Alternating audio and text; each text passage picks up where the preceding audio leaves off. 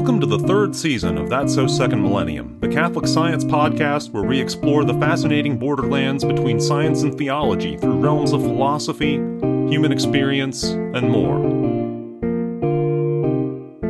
Welcome back to That's So Second Millennium, episode 100. I feel as if we should have prepared something with a little bit more fanfare for our 100th episode. It's a nice milestone. We've been doing this for quite a while, over 2 whole years.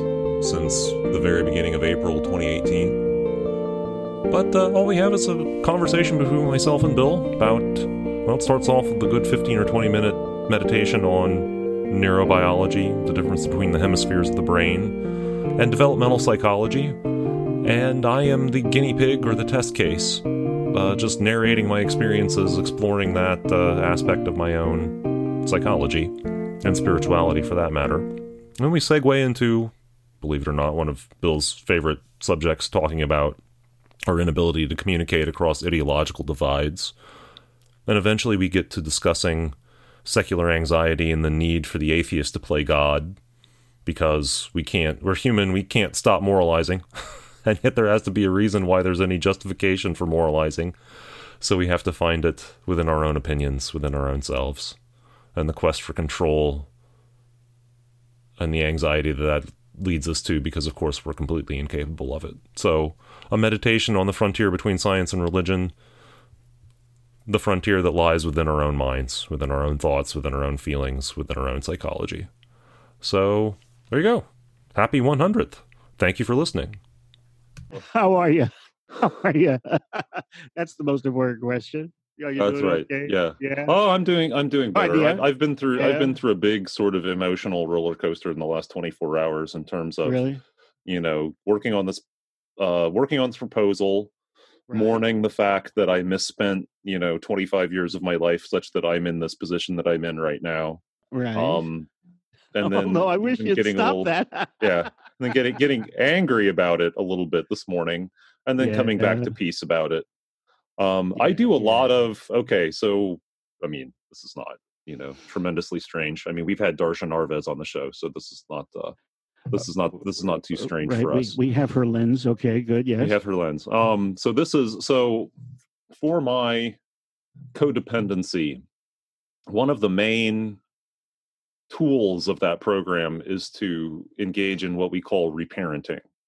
And so that's a process, involves, multiple components. One of them is to sort of seek out, internally, spiritually, one's loving parent, which one, had partly as growing up, but it was sort of, obviously, if you're in this position, something went wrong. Right. So you find that, and then you find your own sort of, inner child, the part of you that never had the chance to grow up because it never, was parented properly. Again, we've had Darshan Narvez on the show 3 times, so we're not, or at least not breaking new ground there. Right. Right. So that's, and so I've been going, and one of the tools for doing this work is what's called opposite handwriting, where what the standard form of it is to treat your, most of us are right-handed, so your right hand as the the ego, more or less, because as much as we talk about how the problems of the ego, we can't actually get rid of it. And then you ask questions of your inner child, and then you put the pen in the other hand and listen, so to speak, to the inner child answering. Oh my goodness. So and of course there's, neuroscience behind that, the whole, left hemisphere of the brain operating the right side of the body versus the right hemisphere of the brain operating the left side of the body for most people. Right. But what I actually, and I tend to do this every Sunday. I take some time to do program work, and I do that specifically. So last Sunday, Easter Sunday of all days, I'm engaging in this, and at some point, my left hand, remembers. So I listen to a Stable podcast, and so it was on some other podcast, not a Catholic podcast, not a conservative podcast. I certainly listen to a fair number of those, but one of the other ones, like either possibly Radio Lab or one of the ones that NPR puts out. It could have been Hidden Brain. Hidden Brain's probably the most likely possibly Radiolab that WNYC puts out, which is definitely, I mean, Radiolab is in my stable so that I can hear what I've probably discussed this before, but it gives me a window into what the semi-intellectual left thinks about things, which I suspect is kind of valuable. It's intriguing to try to listen to them, obviously believing that they're just, talking to people on the inside of their own, worldview. Yes. So their guard is kind of down, and that's helpful. That so one of those anyway. So there's a book that one of those podcasts brought somebody on to talk about a book called Master and Emissary. Okay. Probably a somewhat obscure book, and it's actually, I haven't read it. But I remember the conversation. The conversation is really intriguing. The guy's thesis is that so what do we think of? Okay, Bill. So let me put you on the spot. You've heard of this whole left brain versus right brain stuff at some point in your life. What at this point, just putting you on the spot, pop quiz. What does the left brain do? What is the left brain good at? My recollection from a conversation I had about this not too long ago is it's the less linear thinking side and the more kind of big picture side. Do I have that correct? That distinction. That's interesting. Correct? So what I thought you would say is that the left brain is the more analytic and goal-oriented and logical side, and that the right brain was the more creative side.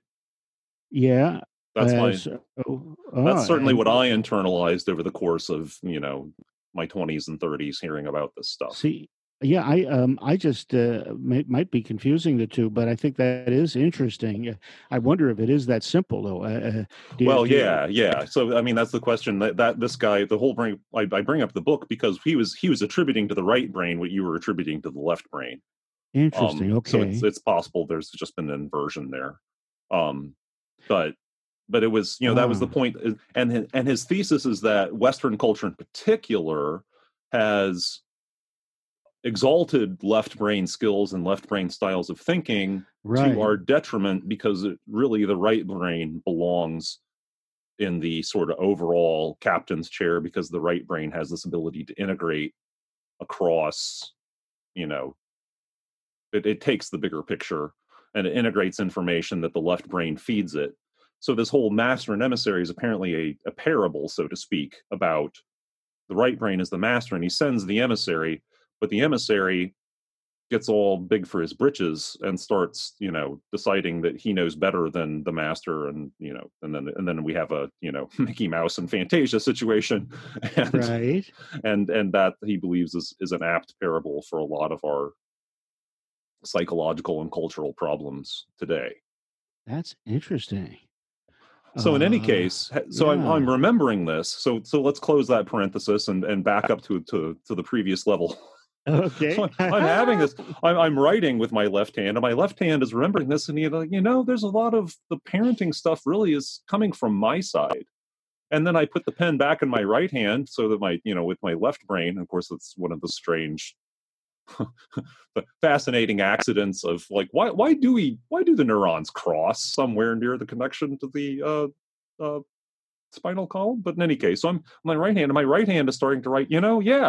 I'm really the kind of. In fact, let me open it up here. Yeah. It's just a page or two back.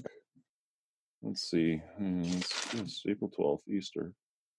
And conversely, so this is my right hand picking up after my left hand has had its say. I have a great deal of Arthur, which is my name for my middle child, or my inner child. That's my middle name. I don't use it for anything, but it's always fascinated me because, why not? King Arthur, right? Yes. Over on my side, do I not? Perhaps I have more than half of him on my side. I'm the one who's pleading, earnestly trying to please, earnestly trying to be cheerful. Perhaps you are the master, and I am the emissary, the apprentice, the timid young hero in need of advice from my spiritual mentor. That makes a lot of sense. Wow. So I, have been having these strange little internal adventures.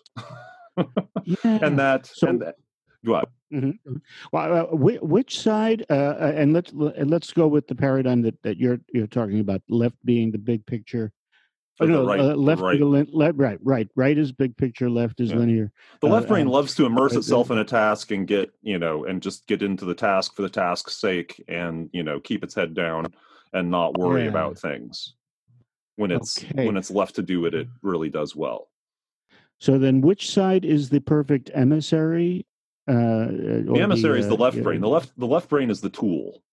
The left brain is Okay. the craftsman. Well, I mean, yeah. It really Yeah, is the the craftsman on the specialist. small Yeah. scale. Yeah, it gets the job done. It knows how to turn the lathe. It knows how to, to get the parts all in order. But it needs direction. Yes. It Right. needs that wide. So logic is the tool. Logic Right. is the web that connects things. But logic can't tell you what your life should be about. It just can't. It's a category error. Yes. And yet we try to pretend that that's in some sense possible and the case. And the left brain flails around without guidance from the right brain, and certainly Right. without guidance from bringing it back to a Catholic perspective, without guidance from spiritual insight, from thinking about the last things.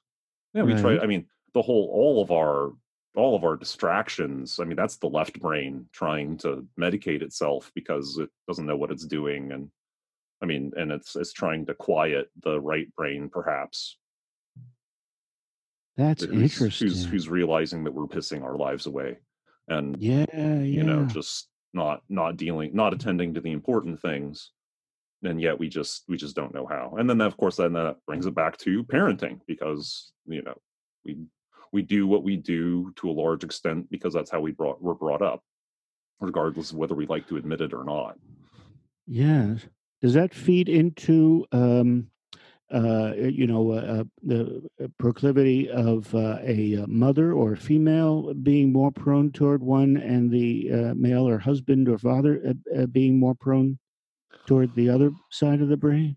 I'm not up on research like that. It'd be terribly difficult stuff to do, because and the problem is this is really malleable stuff. Those are the tendencies. But for example, it's apparently a well-known fact that if you're missing a hemisphere at birth, you will the remaining hemisphere will take over both halves of the body, for sure. Right. Yes. What else that does to your cognitive and spiritual life afterward, I haven't seen that longitudinal studies of what those effects are. But I mean, so the question of, it would be really difficult to unfurl enculturation from, yes, we probably have cultures that push women to emphasize right brain thinking more than men, and men to emphasize left brain thinking more than women. Right. But there may be a genetic basis for that as well. There may be genetic proclivities in that direction, but gosh, those would be hard to unfurl. Yes, although I bet a lot of neurobiologists make that part of their study. Yeah. I'm certain they have. And the problem is it's so hard to unfurl that if you want an answer, you can find a way to get it. Exactly. And probably the gender studies programs at colleges tend toward one answer to the issue, and I don't know, some other sectors or ideologies might tend toward another answer. But everything becomes not weaponized, but ideologized. The thing that interests me is, and this was said by a speaker at the Center for Ethics and Culture annual event that's always so good, as I'm sure you remember. This one speaker said that our problem nowadays is that we're trying to be both relativists and moralists. Yeah. Yeah. We're in God, but we're saying that we are God. Somebody's got to be God, because we've got all these moral problems out there of good versus evil that have to be solved. Yeah. So in the absence of God, I better play that role. Thank you. Yeah, somebody has to. Yeah, somebody has to do it, right? Yeah, in the words of another piece of 12-step literature, it got to be awfully lonely sitting on that throne of God. Right. Yeah. It's the line is used a few times in my favorite movie, Broadcast News, where the OCD a woman producer is talking to people like cab drivers in Washington and saying, now K Street is busy this time of week, this time of day, so be sure you go around DuPont Circle instead of and the cab driver says to her, it must be wonderful, thinking that you know everything, and she's very authentically and with a grimace on her face, she says, "Oh no, it's very it's very hard." It's such a burden. And what's a beautiful part of the character is that she does actually feel and show that burden. Yeah. But she can't. She has to accept it because she's a secular journalist who has to decide right from wrong and who has to make a day efficient and. Oh yeah.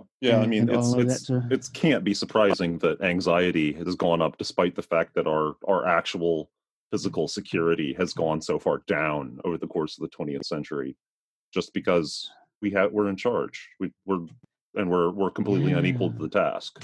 We don't have any control. Yes. We have influence. We don't have control. No, that's right. That's right.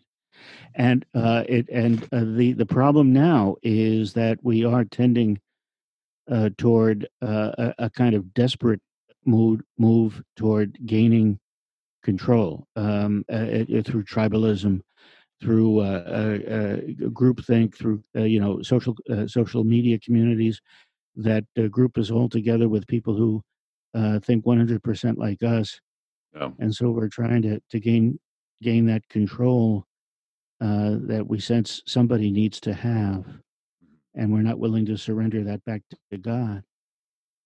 No. Yeah, I mean, it's, I understand that coming from a skeptical background myself. I mean, having spent, I was really young, but it's not like that side of me has ever gone away. I mean, I realized before we moved to this house, so I was something like 12 or 13, when I realized that things weren't things.